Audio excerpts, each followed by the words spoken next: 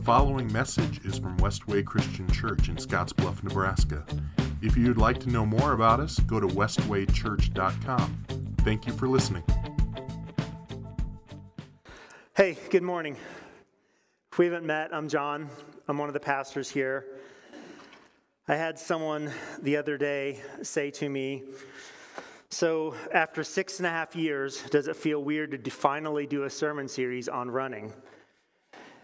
And the answer to that question is it does. And honestly, it feels like I've got a little anxiety going as I think about this because sometimes we can talk about things that really matter a lot to us and other people don't really care too much about. So the thing that I've just honestly been praying about all week is the things that we would talk about as we talk about running the race that matters, would just give God honor and glory. And I am going to share some things that have impacted me in terms of physical running, but I really just want this to be about the discipleship. That's my focus. So something that you can join me in praying about over the next several weeks as we talk about this is you can just pray about that for me, that the things that we would focus on would be honoring and glorifying to God. So in that vein of being a runner, I'm currently on a run streak. And what that means is you run every day, and I have run every day since Thanksgiving Day of 2014. So at least a mile a day. Yep. And that is 3,125 days in a row. I figured that out. There's this great app that someone has created that keeps track of that for me, so I don't constantly have to figure out what that looks like. And one of the questions that I have been asked a number of times over those 3,125 days, like if you were to ask me today your question, you probably have a lot of questions. You might have some questions for my wife about that. But one of the questions you might ask is, how do you run 3,125 days in a row? Like, how does that happen? And there's really no short answer for that question. Technically, this streak began on, as I said, Thanksgiving Day, which was November 27th, 2014, where I got this shirt. I ran the Irvington Turkey Trot. It's in Irvington, Virginia. I ran 5 miles on that day. Like, technically, that's how you run every day for 8.5 years, is you start somewhere. There's a starting point, a specified starting point. But that wasn't my only run streak. Starting in 2011, I used to subscribe to Runner's World magazine, and they had this challenge. It was just called the Runner's World Run Streak, and the challenge was to run every day from Thanksgiving Day of 2011 to New Year's Day. That was 39 days. Like, that was the challenge. So I did that, and I thought that was really awesome, so I just kept that streak going until the middle of June of 2012, June 18th, in fact, of 2012, and that was 209 days in a row. I hit 209 days in a row. I was having all sorts of physical ailments, as you might imagine, like that. That's something that happens, and I had to take a break. That break I went to the doctor because I was having an issue. I think it was with my knees. And my wife is awesome. This is what we're going to talk about a little later. If you want to run the race that matters, to start well, you have to have a good support system. My wife was a good support system. And she looked at the doctor and she said, "Now, he's not supposed to run, right?" And that one time, I listened to her, and I stopped my run streak over that. So how do you run? And then between that time and November 27th of 2014, I had run different run streaks of varying lengths, usually until I was sick or I was injured and all those kinds of things. How do you run 3,125 days in a row? I might go back to 2009, actually.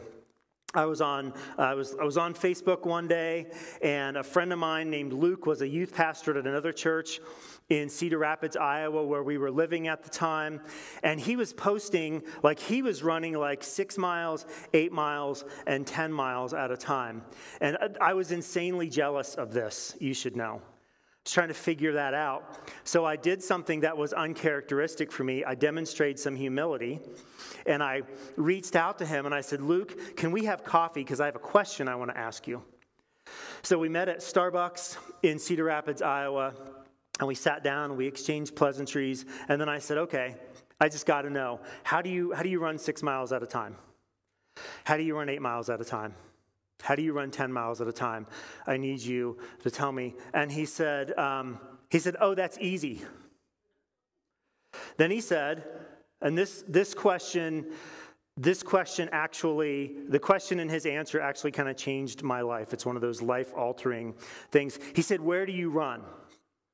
And I said, well, usually a few times a week I just run on the treadmill at the Y in Cedar Rapids, maybe 2 or 3 miles at a time. And he said, well, that's your problem. What you need to do is you need to run 3, 4, or 5 miles away from your house. And then when you get there, you'll be faced with a choice. You can run home, you can walk home, or you can call your wife to come and get you. And I think it was, I don't remember what day of the week that was, but the following week, I started running outside. And that conversation, in so many ways, changed the trajectory of a part of my life that's become really important. But you might even actually go back a little bit before that. Actually, a lot before that. I'm old and I forget how time works. Sometimes I say just a few years ago, when in reality I mean like 15 years ago. A long time ago, when I was in middle school and high school, I ran on the track team. I ran the 1 mile and the 2 mile. And I was not competitive at all. But I would give anything to run a 6-minute mile at my age right now. But it's just never going to happen. I know that. How does somebody run 3,125 days in a row? It actually goes back further than junior high and high school. And this is something that encompasses all of us, believe it or not. See, there's this ligament on your spine. And it starts, if you feel the back of your head, that little bump in the middle of the back of your head. And it runs about 7 vertebrae or so down your spine to the 7th one. It's the last vertebrae on your neck, and it's called the nuchal ligament. And its formal function is to limit forward flexion of the head and the cervical spine. So in layman's terms, what happens is it connects your spine with your head, and when you're running, it keeps your head from flopping all around. Sometime if you want to do something fun, look up pigs running on treadmills on YouTube, and you'll see what it looks like when you do not have this ligament. The head is bouncing all over the place. So we have this design in us. All of us have it. All of us have this ligament, this design, where our body is literally designed to run. And whether you are a runner or not, I know you won't believe this if you're not a runner, and I know you'll tell me afterwards, you'll tell me all of the jokes you've heard about not being a runner. But like you physically were born to run. But it's not just that ligament, it's your arms. When you pump your arms when you're running, it's actually serving to steady your body. You may not know this, but your entire body is a sweat gland. It's not that hard to not know that over the past few weeks. So your body dissipates heat quickly. Animals rely on panting to keep cool, which interferes with their breathing, which is why when you see a rabbit, it runs a short distance and then stops, and then runs a short distance and stops. See, our bodies were designed to run. We were born to run. And the way to do this is to recognize that it's a lifetime commitment.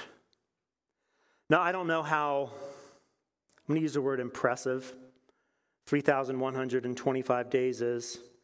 The current record, and the still going record, by the way, is by a gentleman by the name of Mark Washburn.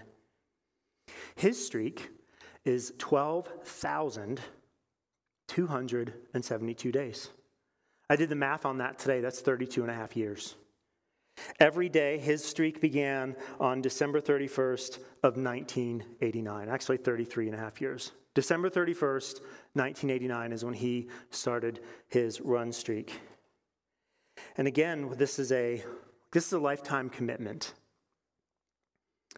Many of our message series get started in the same way. We're sitting in the staff room. We're talking about what's going on in our body. We're talking about what we're seeing and observing and hearing from small groups and hearing from conversations. And we kind of came up with this phrase came out, and it was something to the effect of making disciples requires a long-term commitment. And then Pastor Joe very quickly, I don't know if you remember this, very quickly looked at me and said, it's not a long-term commitment, it's a lifetime commitment. Making disciples is a lifetime commitment. It's a lifetime commitment. And as we talked more about this, the series, Running the Race That Matters, was born. And we've broken this down. We're going to talk about this over the next 3 weeks. Today we're going to talk about the importance of starting strong. Next week we're going to talk about the importance of running his race. Like when you run a race, you don't run the route that you want to run. You run someone else's route. And in this case, when we think about discipleship, what we're doing is we're running the race that God has set before us. And we're going to talk about that. That's actually from Hebrews chapter 12. And then lastly, we're going to talk about finishing well. So these three things, as we think about running the race that matters, this is how we accomplish this. And a question that we ought to ask is, well, what's the race that matters? We have to define that term. What is the race that matters? And the race that matters simply is discipleship. Becoming a disciple of Jesus Christ, helping other people become disciples of Jesus Christ. That's what it means to run the race that matters, is to be a disciple and to make disciples. And we have to remember that we're making disciples of Jesus Christ. As we've talked about a number of times over the past several series, as we've gone through books together, as we've gone through letters together, the way each one of those authors begins their letter is they tell us about someone and they tell us about Jesus. They don't start with the problems and the situations in the communities to which those authors are penning their letters. They start with Jesus. So the first thing that we have to wrap our minds around is running the race that matters is about discipleship of Jesus Christ. His identity as first has to be our purpose. It starts with us orienting our lives around the person of Jesus. We have to start with Jesus. This race is about Jesus, and it's about becoming like Jesus. We begin with him. Our hope is found in Jesus. Our purpose is found in Jesus. The message that we proclaim is Jesus. The love that motivates this call to discipleship comes from Jesus. This is all about Jesus. Our mission as a church is to proclaim Jesus as Lord. It's not just something that we write on the wall out there, that we can look at and check a box that we have a great designed mission statement. That's why we're here, is to proclaim Jesus. That's why we talk about Jesus. Today we're going to look at 3 different sets of text. If you have the YouVersion app, that'll be the easiest way for you to follow along. Just click the events and you'll be able to find Westway Christian Church Running the Race That Matters, starting strong. And then I'll give you page numbers as we go through. We're going to talk about 3 things. If we want to start strong, we need the support of other people. We need to be disciplined. And we need to count the cost. These 3 things are crucial to us if we want to start strong. If you have your Bible, I want you to open it to Galatians 2. verse 2. If you have the Bible's in front of you, that's on page 727 if you want to just grab one of those. So Paul's going to we're going to jump into a little bit of there's some conversation that's been happening where we're going to jump in here to Galatians chapter 2. The actual story that Paul is talking about here is something that happened earlier in his life. I would encourage you sometime this week to go back to Acts chapter 15 and read about that. Christians call it the Council at Jerusalem. But he's referring back to this, and I want you to just listen and read along with me. This is Galatians. Actually, I'm going to start at verse 1, and then we'll read verse 2. Then 14 years later, I went back to Jerusalem again, this time with Barnabas, and Titus came along too. I went there because God revealed to me that I should go. While I was there, I met privately with those considered to be leaders of the church and shared with them the message I had been preaching to the Gentiles. I wanted to make sure that we were in agreement for fear that all my efforts had been wasted and I was running the race for nothing. So here's what was going on. Paul had been in this place called Antioch. And they were proclaiming the gospel to both Jews and Gentiles, to people who weren't Jews. And they were having Gentile converts who were converting to Christianity. Well, this group of people from Jerusalem had gone to Antioch, and they see all of these Gentiles there with the gathered church. And their first response is not celebration. Their first response is accusation. And they start asking questions. Well, have these Gentiles been circumcised? Because you can't be a real Christian unless you become a real Jew first. And the path to become a Jew was to be circumcised. So there's this whole long scene again. I would love for you to read Acts 15. It's one of my favorite scenes in the scriptures. And Paul and Barnabas and Titus go back to Jerusalem because they're going to hash out this conversation. Because Paul has been going around telling people, Paul's mission has been going around telling people that the pathway to God is grace through the work of Jesus Christ. That's the race that Paul was running, if that makes sense. That's the message that Paul was sharing with all of these Gentiles. If you want to get to know who God is, it's through Jesus. It's grace through Jesus, through the work that he's done on the cross for you, and that's how you find salvation. That's how you find salvation. These Jews come, and what Paul wants to do is he goes back to the source. He wants to make sure that his efforts hadn't been wasted and he wasn't running the race for nothing. He wanted to make sure that he was proclaiming the correct gospel. He wanted to check that. And what he found was their support. What he received for them, if we were to read verse 3, now the NLT kind of adds something here. The NLT in verse 3 says, "And they supported me and did not even demand that my companion Titus be circumcised, though he was a Gentile." That first little part is added in the NLT. What they're trying to do is provide some context, because we would just read that Titus didn't need to be circumcised, and we might have some questions about that. So what Paul is telling us, when they got to Jerusalem, what they learned was, no, you don't have to be circumcised to become a Christian. You don't have to become a good Jew before you become a follower of Christ. And the demonstration of that was they didn't make Titus be circumcised. See, we received support. See, what Paul wanted to do is he wanted to make sure that they were in agreement. Paul wanted to make sure that the race that he was running to the Gentiles was a worthy race. He wanted to make sure that he understood the priority and the requirement of this race. Like, are we telling everybody about Jesus, or are we telling some people about Jesus? Are we telling everyone about Jesus and we're talking about grace, but then we're going to add circumcision?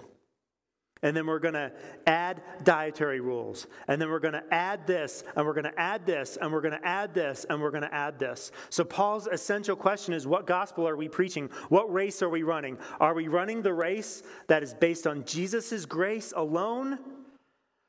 Or are we running a different race? Paul needed their support. He wanted to know what lay ahead, because Paul was going to continue to go on missionary journeys. Again, if you just flip through the rest of the book of Acts, what you'll see is Paul is going to this town and that town. We talked about this a few weeks ago. Thessalonica, and then Berea, and then Athens, and then Corinth. We start that next month. Paul is going on all of these things, and he wants to make sure that the race he's running is the right race. Paul has one message: grace through Jesus Christ. And if that's the wrong race, Paul needs to know at the beginning. Does that make sense? Paul needs to know at the beginning that he's running the right race. Now I want you to flip back to 1 Corinthians chapter 9. That's on 716 in those Bibles in front of you. Verses 25 and 27 of 1 Corinthians 9. And here's what Paul is going to do. Paul is going to compare the prize that an athlete would win with the prize that Christians receive when they live lives of disciplined faithfulness. That's what Paul is going to do. Okay? This is verse 25. All athletes are disciplined in their training. They do it to win a prize that will fade away, but we do it for an eternal prize. Skip down to verse 27. We're going to come back to these other verses over the next couple weeks. Verse 27. I discipline my body like an athlete, training it to do what it should. Otherwise, I fear that after preaching to others, I myself might be disqualified. First off, do you kind of hear that connection back to Galatians? I don't want to run the race in vain. I'm going to discipline my body to run a race, and I don't want to be disqualified. I don't want to run it in vain. We talked about this last week in our staff meeting about being disciplined. Discipline means you demonstrate patience. There's no instant gratification. It requires time, effort, and energy. This past week we hosted the Global Leadership Summit here at Westway, and one of the speakers, Craig Rochelle, said this. He said, it's not what you do occasionally that matters, it's what you do consistently. It's not what you do occasionally that matters, it's what you do consistently. See, that's what discipline is. We discipline our bodies to be consistent. And discipline, honestly, is about our choices. As I think back to 3,125 days, in my brain, what I think of is 3,125 decisions. 3,125 choices. And the reality of it is there's way more decisions than that. I think about the probably thousands of choices that each one of us subconsciously makes every single day. This morning when I left home, I would say there are three main ways that I have driven to Westway Christian Church over the last 6.5 years. There are three main ways that I've come here. And of those three, two of them are the ways that I mostly do it. And of those two, one of them is pretty much like that's my 95%. This is how I drive when I come to the Westway building. Like that was a choice. As soon as I back out of my driveway, which way am I going to go is a choice. And these are all subtle choices that we make. Yesterday, I put some onions on the bratwurst that I cooked on the grill, and I had how many onions am I going to put on? Like that's a choice. Each and every one of us makes a number of subconscious choices every day. And discipline requires making choices. And discipleship, our becoming like Jesus Christ, that's a decision. This is something that we must do. And there are no shortcuts. Have you ever noticed that? There are no shortcuts. A few weeks ago, actually this was, there I did it again. This was several months ago. Several months ago, I was again on Facebook, and I saw this post that someone made. I think it was on one of the shopping sites in Scottsbluff. It said, ISO, in search of chickens, must be at least 6 months old. Now, as a person who is married to a chicken lady, here's what I know about 6 months. When you buy chickens at your local chicken store, I can tell you which one that is if you want to know. We've done it twice. When you buy chickens, you buy them little. And I don't know if you know this, but they don't start producing eggs for a while. About 6 months. And here's what happens. For 6 months, those things are a money vacuum. Okay? You are buying them food. For the first several weeks, they go in a box in your shower. You buy them food, you water them, you get up early in the morning, like you make sure you do all of the things, and this happens for 6 months. And then finally, they start delivering eggs. There's a reward, right? There's no shortcut. And I found it was so fascinating that the person who was looking for eggs wanted, I'm going to make a value judgment, and I'm not going to feel bad about it. They didn't want to do any work.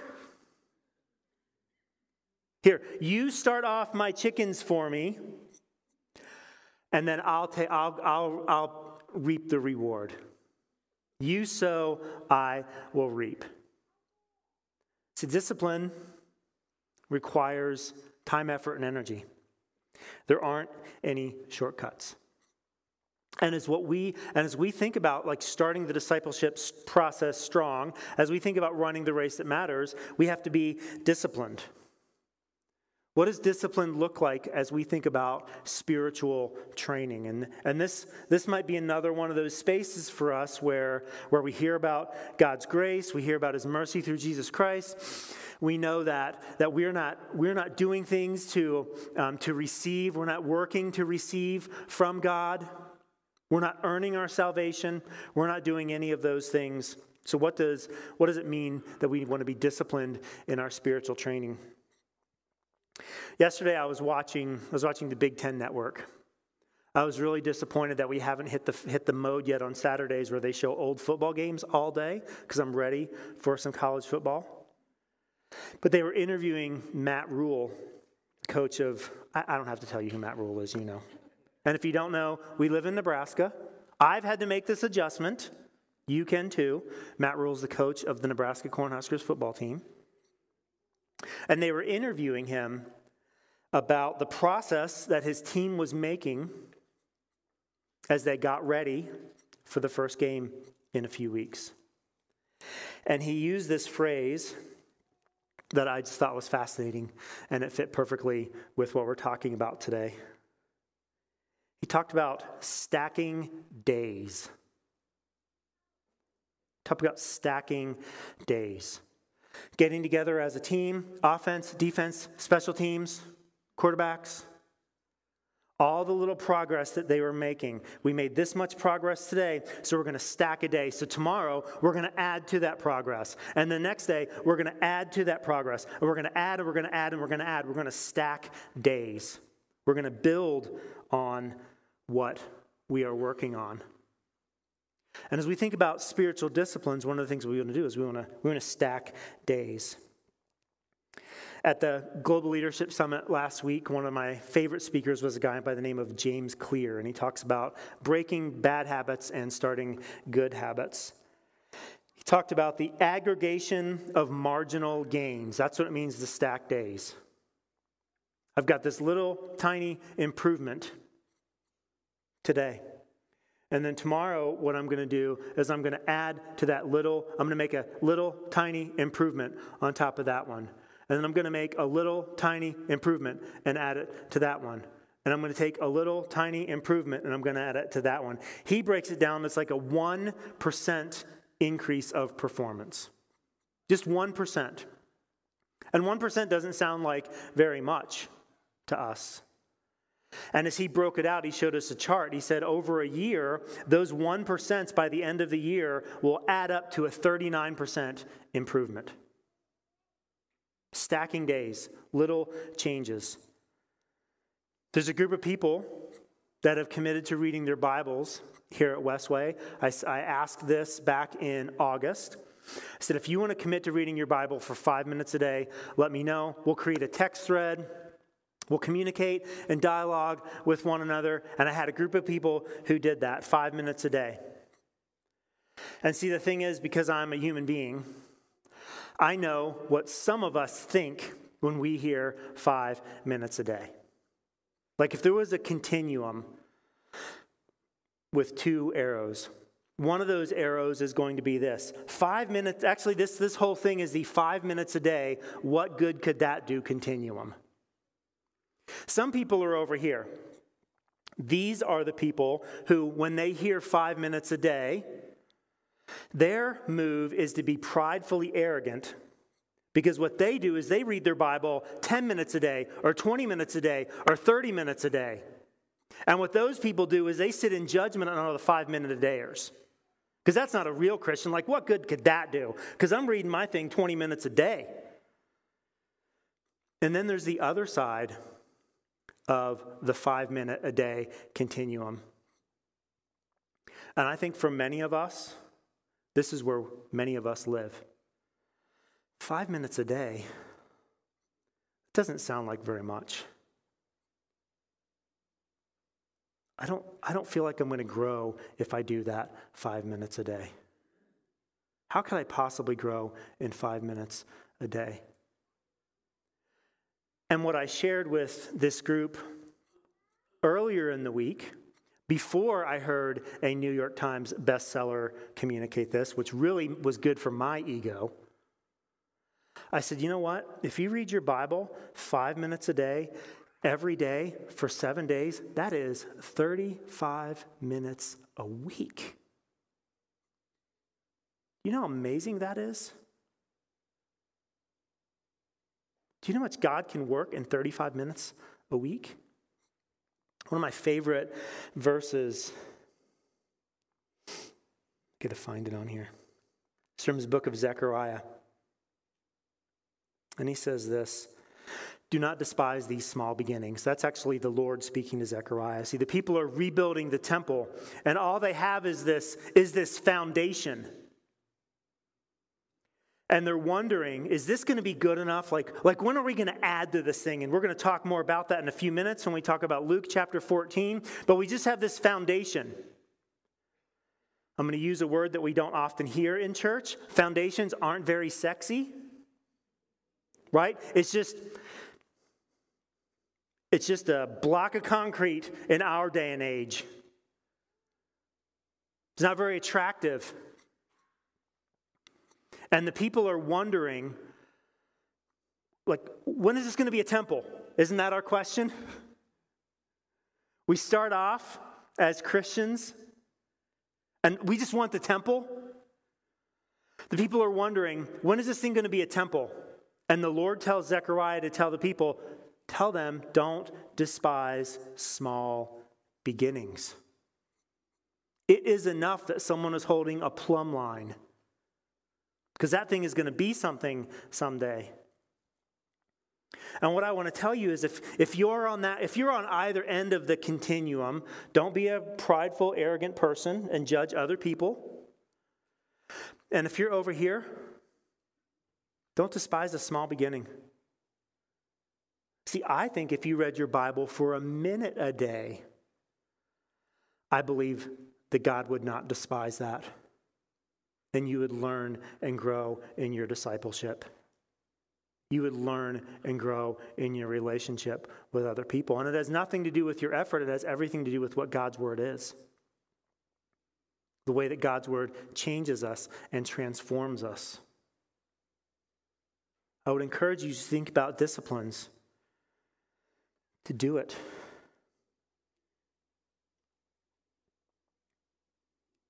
one of the other things that James Clear said was, time magnifies whatever you feed it. Time magnifies whatever you feed it. Starting strong when we think about our spiritual race that we're running requires discipline. It requires the support of others. It requires a trajectory. Because as we grow in our Christian walk, we ought to be able to look back and see a trajectory. We've talked about this before. And it is very infrequent that our trajectory between where we are now or where we began and where we're going to finish, it is very rare that our trajectory is a straight line. In fact, I would be concerned about someone if they said it wasn't more like this. That's my trajectory. Growing, struggling. Growing, struggling. Struggling, struggling, struggling, struggling. Growing. We see as a trajectory of growth. Lastly, let's look at Luke chapter 14, verses 25 to 35. This is in a section where Jesus is talking about humility. Luke begins chapter 14 by talking about a man his arms and legs were swollen. And it's the Sabbath. And Jesus is at the home of a Pharisee to eat a meal. And if you're familiar at all with the Bible, you know what's going to happen. Jesus heals the man, much to the frustration of the gathered Pharisees. And then as Jesus is waiting for the meal to start, he notices something kind of interesting. In this house, there's this group of people who are constantly jockeying for the best seat in the room. And because he's Jesus, he's not like us. He doesn't go home and Facebook post about it. Because he's Jesus, he says, "Hey, I'm noticing something. All of you prideful, arrogant people are jockeying for the best seat in the room.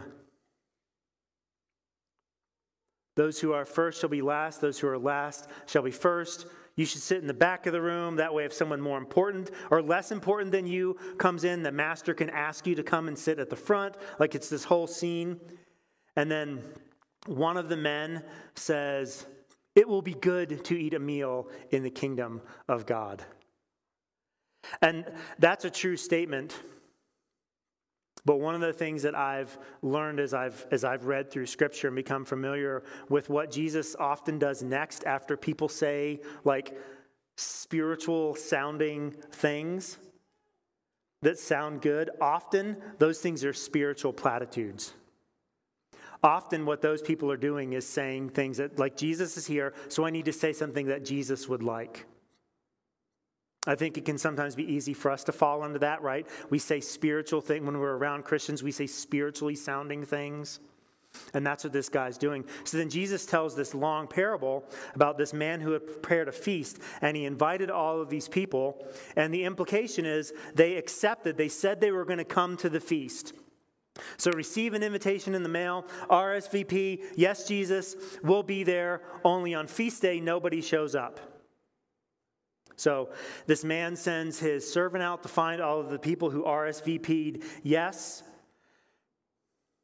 And one of them's like, "Well, first I got to bury my father. I just bought some oxen. I got to try them out. I'm not sure how you try out oxen." But they come up with all of these excuses. And then what Jesus does, or what this man does, is he says, "Okay, go out to the highways and the hedges and just invite anybody who will come. Like whoever wants to come, just invite them to come." Right? And there's this implication when we read the story. Jesus is saying that the Pharisees are the people who were invited to the party, said yes, they would come, only at the time of the party they didn't show up, and now they're going to invite everybody else. So that's the Gentiles, that's the guys who have swollen arms and swollen legs, and all of the wrong people that are coming in. That's the context of these verses. And then Jesus says this in verse 25. A large crowd was following Jesus. He turned around and said to them, "If you want to be my disciple, you must, by comparison, hate everyone else, your father and mother, wife and children, brothers and sisters, yes, even your own life. Otherwise, you cannot be my disciple. And if you do not carry your own cross and follow me, you cannot be my disciple. But don't begin until you count the cost. For who would begin construction of a building without first calculating the cost to see if there's enough money to finish it? Otherwise, you might complete only the foundation before running out of money, and then everyone would laugh at you. They would say, 'There's the person who started that building and couldn't afford to finish it.' Or what king would go to war against another king without first sitting down with his counselors to discuss whether his army of 10,000 could defeat the 20,000 soldiers marching against him? And if he can't, he will send a delegation to discuss terms of peace while the enemy is still far away. So you cannot become my disciple without giving up everything you own.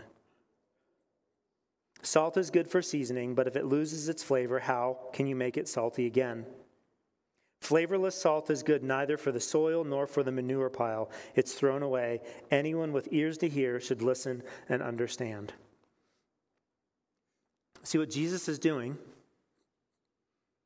to people who offer him spiritual platitudes.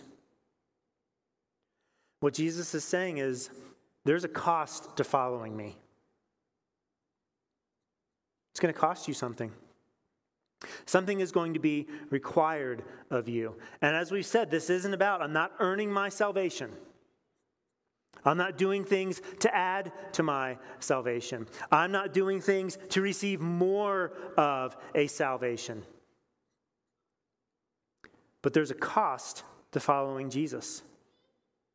And at the beginning of this race of discipleship, we need to count the cost. We need to not lay a foundation without understanding what the cost is going to be. Because that concrete block of a foundation is going to be something that's mocked by other people. Why would you start something and not finish it? This is about considering the cost before we enter into this relationship with Jesus. It's going to cost us everything. It's going to demand everything of you. So back to this question I asked at the very beginning, how do you run 3,125 days in a row? Lots of other things have to lose their priority, is an answer to that question. Like sleep, as a for instance, has to lose a priority. I went back and I found this date. It was May 29th, 2014, and it was actually before this run streak. I said I'd been in run streaks in the past. We were living in Worthington, Minnesota, about 3.5 hours southwest of Minneapolis. And I had to get on a plane at 6 a.m. that morning. And I knew, because of what I was going to be doing, I was going to be flying to a couple different places, and I was going to end up in Kansas. Then I was going to be in a car for 4.5 hours. And the next thing I knew, the way that my day was going to go, it was going to be like 11 p.m. by the time the day was over. So I start asking myself these questions. Do I want to run at 11 p.m. at night? Nope. So I know what I'm going to have to do. I'm going to have to go to bed at 9 p.m. the night before this. I'm going to set my alarm for 11:45 p.m. At 12:05 a.m., because I'm making the day, I'm going to go out, I'm going to run my mile, I'm going to go home, shower, be in the car, and my day is going to be 11:45 p.m. till probably 11 the next day. So what Jesus is calling us to do is to count the cost of the things that we do. There are going to be things, there are going to be decisions, there are going to be choices that we have to make, that we have to put other things by the wayside when we want to be a follower of Jesus, when we want to accept the call to be a follower of Jesus. Other things are just not going to be as important, and some of them are going to seem very important. Some of them relationally are going to seem very important to us. We're going to be concerned about what our friends and our family members think of us if we become a follower of Christ. We're going to be filled with anxiety about that. We're going to worry that we're going to say something at work and it's going to cause people to be upset or angry with us. This is the cost of being a disciple. This is what it means to be a follower of Christ. Is for us to subordinate every other thing for Him. Because as we're going to talk next week, we're not running our race. We are running the race that He has set out for us. Which means He sets the rules for the race. I've run the Summit to Summit a few times. From Summit Christian College to the top of the monument and then back down. It's 7.2 miles. My time has varied over the years. You know what? If I just went home and ran on my treadmill and I put the decline down, right? So where it was a decline, not an incline, I could run 7.2 miles faster on my treadmill than I could that day. Could I turn that time in? No, because I'm not running my race. I'm running God's race. If we want to run God's race, we have to run the way that He wants us to. Running the race that matters, discipleship requires that we start strong. We need the help and the support of other people. We need to be disciplined, and we need to count the cost. And see, here's the really good news. Much like each and every one of us, we're born with this nuchal ligament in the back of our head. So we're all born to run. We are born to be a disciple of Jesus. Every single one of us is born to be a disciple of Jesus. When Jesus made mankind, He designed us in His image. And what that means is, because we were made in God's image, that means we can be like Jesus. We can be like Him. And for this, we need the help and the support of other people.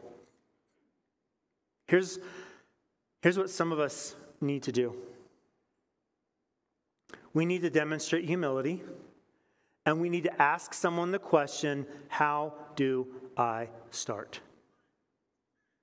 How do I start?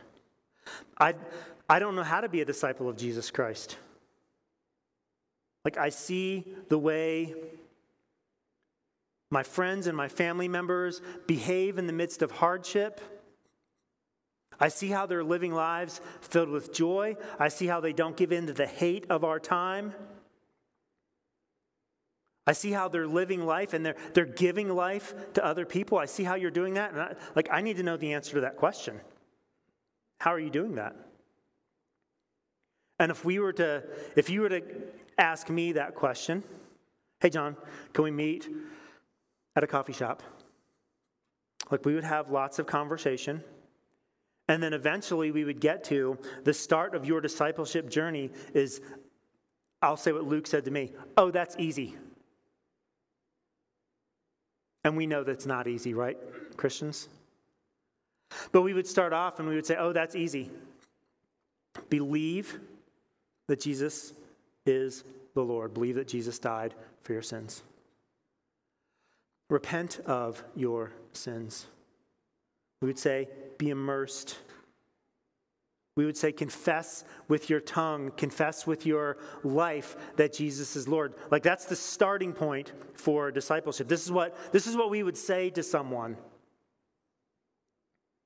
And then we would talk about the discipline required, the time, effort, and energy that was required, the cost that was required. This is how we start strong as disciples. This is how we start strong as disciple makers. We recognize we need one another. We show discipline, and we count the cost. And if you are not a disciple of Jesus, I want you to start. I want you to start. I want you to start this race with us. Because as crazy as 31, 25 days sounds, like some days, honestly, it's just muscle memory. I have no idea how I got through it. Just went out and did it. That requires discipline. It requires time, effort, and energy on our parts. And we want you to join this race of discipleship with us. We want to invite you into that. That's what Becky said earlier. God is just inviting us to run the race that matters. Let's pray.